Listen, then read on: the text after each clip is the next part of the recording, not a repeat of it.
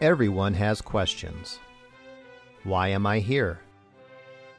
Where will I go when I die? Is there really truth?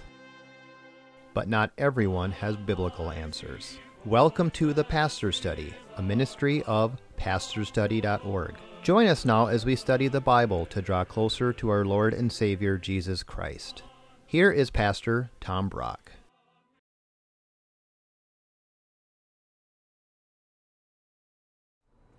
Welcome to the Pastor's Study. Can you answer this question? Who is the first person in the New Testament to preach the gospel, the good news? It was not John the Baptist. It wasn't Jesus. The first one to preach the good news was the angel to the shepherds on Christmas.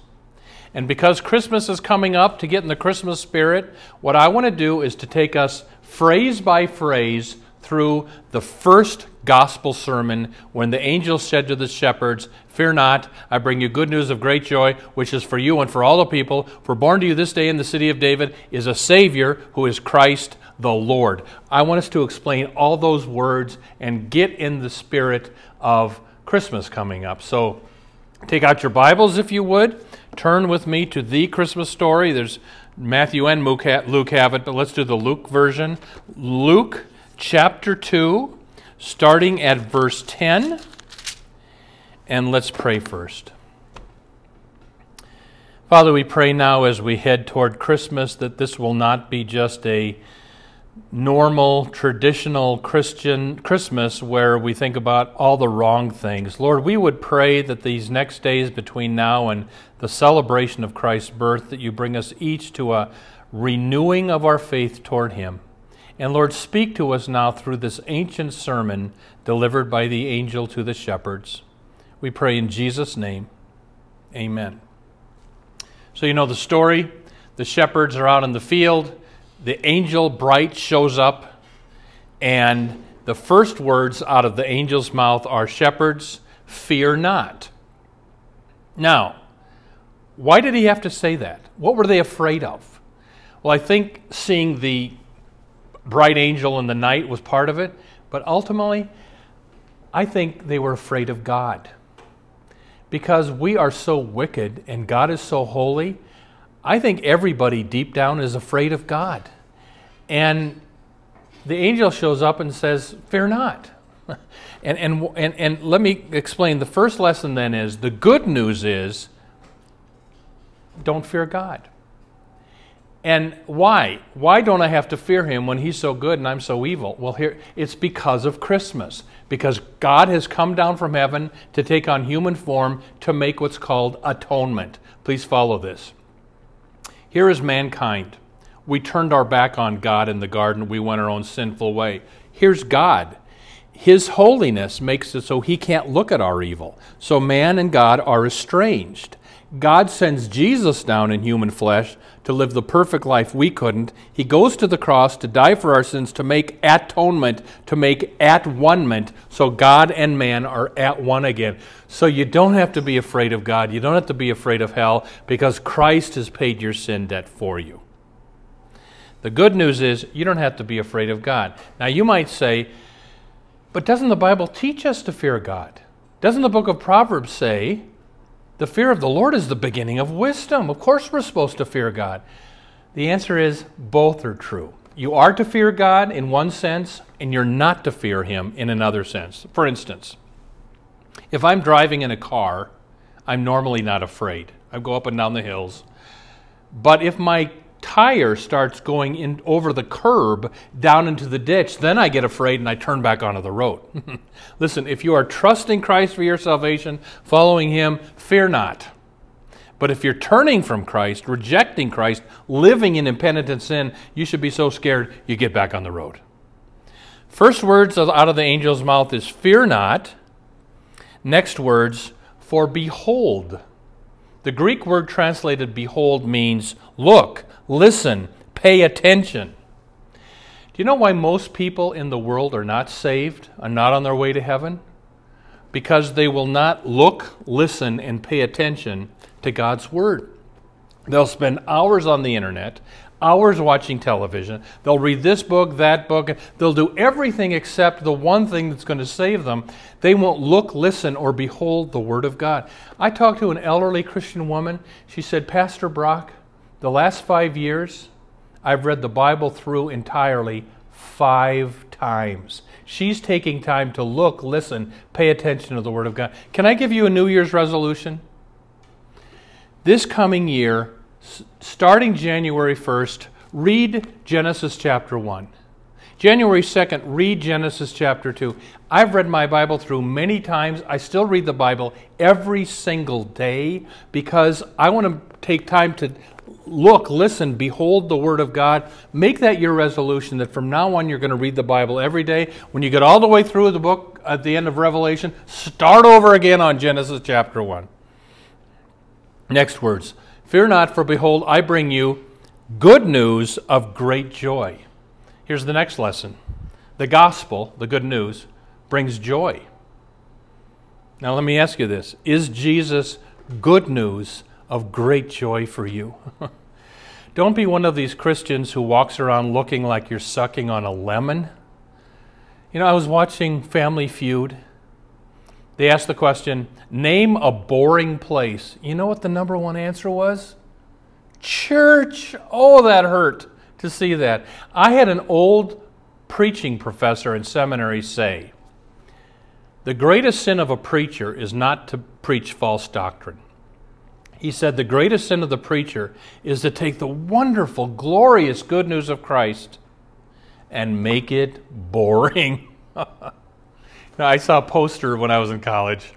And the poster is, it's a picture taken of a preacher up in the pulpit like this, and you're looking over the congregation, and in the front row, asleep, is Jesus.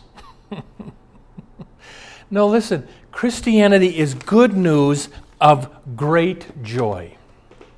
So I have a godson, and he's about 18 years old. I go to visit him. I've prayed for, he's now older, but I've prayed for him all of his life. He was raised in a church that's pretty liberal. So he and I were floating out on the rubber rafts in the middle of the lake, and I thought, well, I'm the godfather. Let me have the talk with Ben. And I said, Ben, do you like your church? Oh, Uncle Tom, it is so boring at my church. I said, well, Ben, can I ask you, do you know what the Trinity is? Never heard of that, Uncle Tom. Do you know where people go when they die? Oh, not really. Do you know how to make sure you go to heaven instead of hell by faith in Christ and by what He did on the cross? He just didn't know. And Christianity to him was boring. Can I tell you this? If you go to a church that does not preach what I just said, all those essentials of the faith, if you go to a dull, boring church, it's okay to leave that church and to go to a church that's preaching wonderful, powerful, good news Christianity. That's okay. I heard a preacher years ago say these words. If your faith in Christ doesn't periodically make you want to jump up and down and shout, something's wrong. And can I tell you what I've learned from my own personal life? If my Christian faith starts to get boring, I need to do one of two things. Number one, witness. When I share my faith in Christ, that charges my batteries. And if your Christianity is boring right now, try talking to people about Christ. That'll do something for you. The second thing that makes me more joyous in my Christian walk, close Christian fellowship. I don't mean just church on Sunday morning. I mean getting into a small group, talking to your friends about God, praying with other Christians. Close Christian fellowship and witnessing will put joy back in your Christian life. But, Christianity is good news of great joy. My dad ran the horse race track in Omaha. So when I was a teenager, I was an usher at the racetrack. And I sat up there 7 races every day.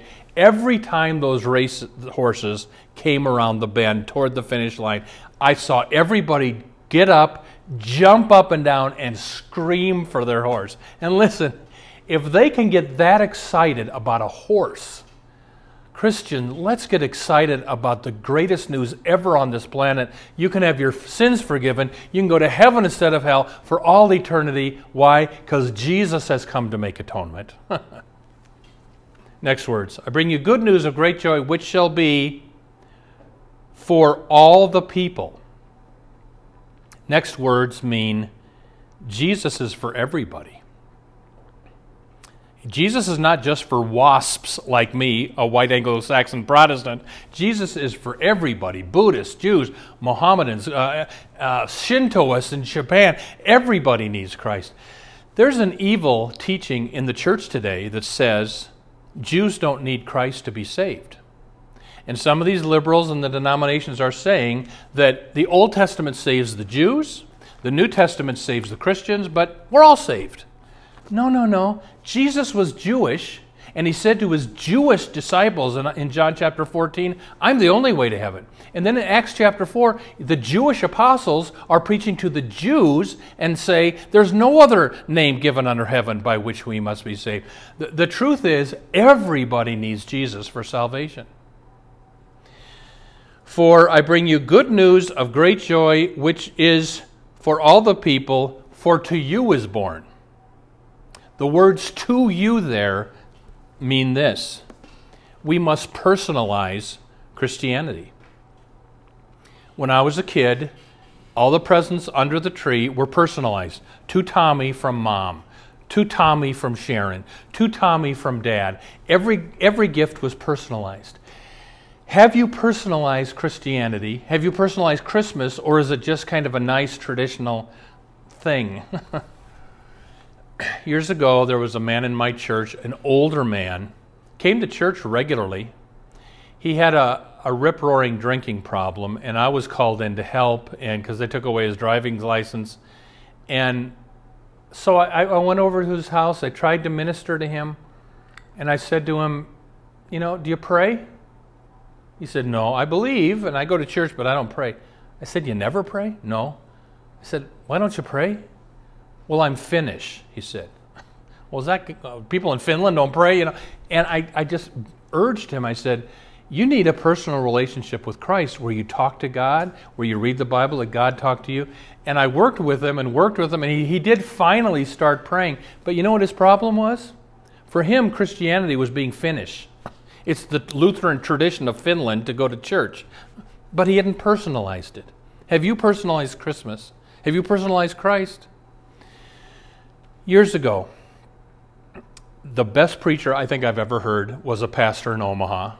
And in college, I heard him preach. Well, I went back to Omaha. He's real old now, but I heard him preach. What a sermon. And I'm in the very back row, listening to this guy preach. 3 people were sitting in front of me, Mom, Dad, and the teenage daughter.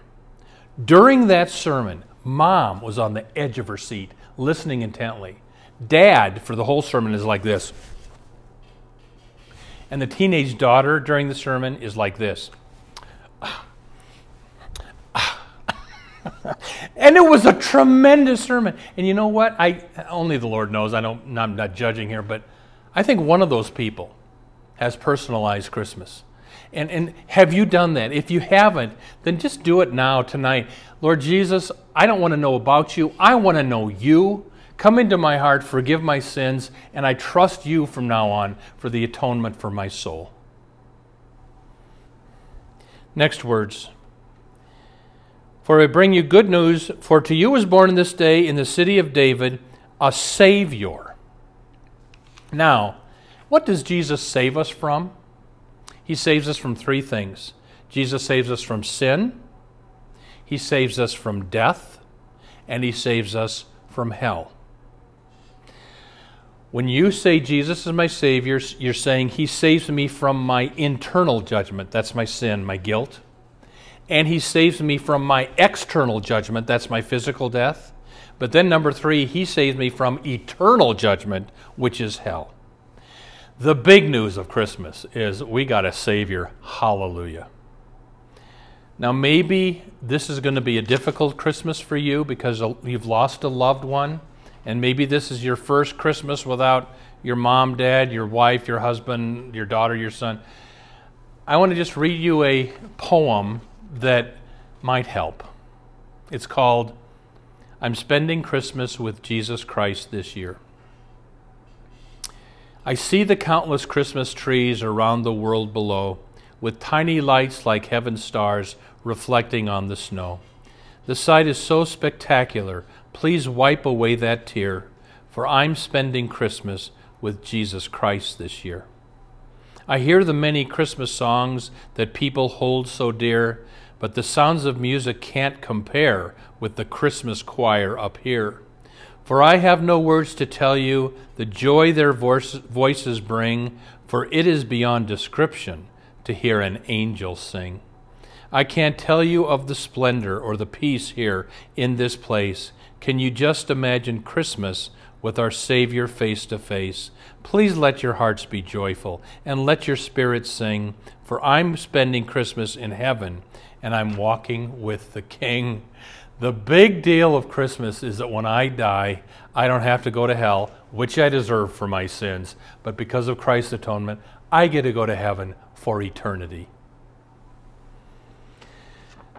Next word. For I bring you good news, great joy. Born to you this day is a Savior who is Christ. Do you understand that Christ is not Jesus' last name? Some people think Joseph and Mary Christ had a baby and called him Jesus Christ. No. The word Christ is a title. When you say Jesus Christ, you're saying Jesus is the Christ. The word Christ means the anointed one. The Old Testament prophesied that a Christ, an anointed one, would come and save the Jews. Well, Jesus is the fulfillment of those words. That's what Christ means, anointed one. And then the last word, who is Christ the Lord. What does the word Lord mean? When I say Jesus is my Lord, I'm saying two different things. Number one, the word Lord means God. So when you say Jesus is my Lord, you're saying Jesus is my God. And if you look at it, Luke chapter 1 and 2, 25 times uses the word Lord. All of those references are to God the Father except one right here when the angel says the word Lord, and it's a reference to Jesus, which is a teaching which is where we get the Trinity from. There's only one God, but the one God has three persons, Father, Son, Jesus, Holy Spirit. Not three gods, one God, but Jesus is Lord, one with the Father and the Spirit. So when you say Jesus is Lord, you're saying He's my God. The second meaning of the word Lord is He's my master. Many of the early Christians were slaves, and when they heard the word Lord, they knew what it meant. It means this: He bought me, He's my master, He paid for me, now I'm His slave. So when you say Jesus is my Lord, you're saying He's my master, I'm His slave. A couple hundred years ago in England, a coachman would drive his master and his wealthy family around London, but the coachman had a drinking problem. And finally, it was hard for him, but the wealthy master said, I'm sorry, but this is dangerous for my wife and children. I can't have you be the coachman anymore. But then he said to the coachman, don't you think it's time to take the reins of your life and hand him the reins? So he lost his job. A year later, the wealthy man sees his former employee driving a coach. And it was kind of an awkward moment, but the coachman ran over and said, oh, sir, I just want you to know, I did what you said. I'm doing so much better. I can hold a job now. And sir, I've given the reins to him. That's what the word Lord means, that I'm not running my life anymore. I tried that, didn't go well. From now on, I'm letting Him run my life. He holds the reins to my life. Let's put it all together. Here's the true meaning of Christmas. Fear not. Don't fear God, because atonement's going to be made when Christ dies. Fear not, for behold, you got to behold the Word of God. I hope you will read the Bible every day for the rest of your life. Behold, I bring you good news of great joy that shall be for you, personalized Christmas, and for all the people. Everybody needs to believe in Christ to be saved, because born for you this day in the city of David is a Savior from sin, death, and hell, who is Christ the Anointed One, the Lord. That means He's God and He's the master of your life. Amen. Welcome to the portion of the Pastor Study where we now ask Pastor Brock to share with us his knowledge of Scripture and his insights to answer questions we have regarding the Bible, our Lord, and our everyday walk with Him. We've only got a little bit of time left, but I have got a couple of questions for you there. Was Jesus actually born on December 25th, or is that just the day that we picked That's to it. celebrate? I mean, we don't know when he was born. That's just a date that was chosen to celebrate Christmas. But nobody really believes for sure that's the date because we just don't know. Yeah. Well, some of your religious groups teach that Christmas and December 25th are actually pagan, and that we shouldn't be celebrating Christmas because it's actually not in the Bible. For instance, Jehovah's Witnesses believe that it's pagan, so they refuse to celebrate Christmas because it's pagan. Well, here's my thought. Saturnalia is what the ancient Romans used to worship Saturn on December 25th, and it was a merrymaking time. And, you know, sometimes the early church would take a pagan festival, and to get Christians away from it, they turned it into something Christian. I don't think anything's wrong with that. Where does it say in the Bible that the devil owns December 25th? If they want to worship Saturn on December 25th, that's their business. If I want to worship Jesus, I can do it. So I don't think anything's wrong with celebrating Christmas. So, can you explain exactly what Advent is? Yeah. The word Advent, Adventus, is a Latin word meaning coming. And the first Advent of Christ was at Christmas. The second coming of Christ will be at the end of time, at the second coming of Christ. Advent are the 4 Sundays prior to Christmas where we think about the second coming, the end of time. It's a time for repentance. It's a time to think about this last judgment and standing before Christ on our last day. So it's kind of a somber holiday, not holiday, it's a season of the church for 4 weeks. At the end of Advent, when we've done the repenting and thinking on the end of time, then we're really ready to celebrate the first coming of Christ at Christmas on December 25th. So where did Advent come from? It's not in the Bible. It never says in the Bible you have to celebrate Advent or Lent, but it's an early, ancient Christian tradition, so I kind of like it. Why not? Okay. How does a person know the Christmas story is not a fairy tale? I mean, that it's truly real. Yeah. Jackie, if you and I were to dream up a story that God came to earth, we'd have him born in a palace. He'd be laid on silk sheets. But to put him down into the slop where the cows eat hay out of, and to have him so poor that he can't even get into the inn. I mean, there's something that rings true about the Christmas story because it's not the kind of thing people would invent. That helps me believe it's true. Well, there you go. I guess the question that comes to mind is, why did Jesus have to be born of a virgin? Let's explain this. Christians believe that Mary was a virgin and the Holy Spirit put the baby Jesus inside of her, not Joseph, not any other man. And here's the problem, Jackie. You and I were born in sin because Adam and Eve sinned in the garden, and they passed their sin on to all their descendants. That's why the world's a mess.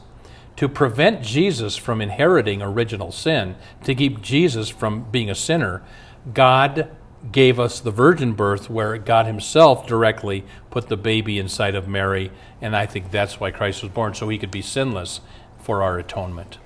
You know, it's interesting as we're talking about this to stop and think about how Christmas truly affected so many different classes of people and how we should be thinking like that today, more so probably. Yeah, that would help. And not be classes. Yeah. Is it true that shepherds were outcasts during Jesus' time? You know, the angel, here's another reason I believe the Christmas story. Who does the angel announce that the Christ is born? The lowest rung in the first century Palestine were the shepherds. They were known for being dishonest. A shepherd could not give evidence in court. They were kind of the lowest of the low, and those are the people that the angel preached to. So, it is true that shepherds were not considered trustworthy. Okay. Where does the Bible teach that Jesus is God? Is there certain places? Yeah, there's the easy way to remember it is John chapter 1, Hebrews chapter 1, and Colossians chapter 1. John chapter 1, Hebrews chapter 1, Colossians chapter 1. All three of those chapters teach that Jesus is God. You've also got Philippians chapter 2, that Jesus did not hold on to his, cling to his godness, but he became a human being. So he's fully God and fully man, but there you go. Okay, three-part question. Can you explain to us what is justification, sanctification, and glorification? Yes. And do they all go together? Great. I got a minute and 50 seconds. Here we go. Justification means I am justified. That means I'm declared not guilty. It saves me from the penalty of sin, hell. Sanctification is the process of being made holy. It's saving me from the... justification saves me from sin's penalty. Sanctification saves me from sin's progression. But then the third is glorification. At the second coming, I'll be without sin. God will make me perfect then. So then I'll be saved from the very presence of sin. So justification on the cross saves me from the penalty of sin. Sanctification sends me from the progression of sin. Glorification at the second coming will save me from the very presence of sin. And there you go. And I have 1 minute and some seconds left to have you explain something. Yes. Tom, we're celebrating 30 years on this ministry being on this TV. Month. Yes. And what do you think that's a result? Well, everybody, God bless Jackie and Fred and all the volunteers here. We've been doing this show for 30 years this month. And 7 years ago, we went national, and it took a lot of money. And so at the end of that year, we were about to close down. And on December 31st, a certain Christian couple sent us $40,000, so we could stay on. And we have lots of people that pray for us, contribute, and we're on nationally now for 7 years. And it's pricey to do this, but God has been with us this whole time, Jackie. And just thanks to you and all the volunteers. Thanks for you out there praying for us. I get such wonderful letters and emails from people. So thank you. Keep praying for us. See you next time on the Pastor's Study.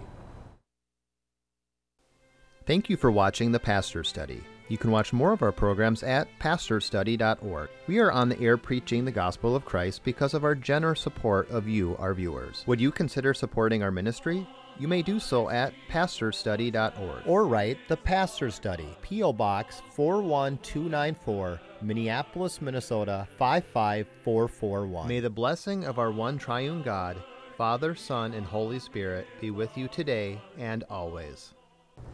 If you've been blessed by the Pastor's Study, would you consider a tax-deductible gift to help us reach more people with the good news of Jesus Christ? You can donate at our website, pastorstudy.org, 2 S's, or mail a check to the Pastor's Study, P.O. Box 41294, Minneapolis, Minnesota 55441. May the Lord bless you and have a wonderful week.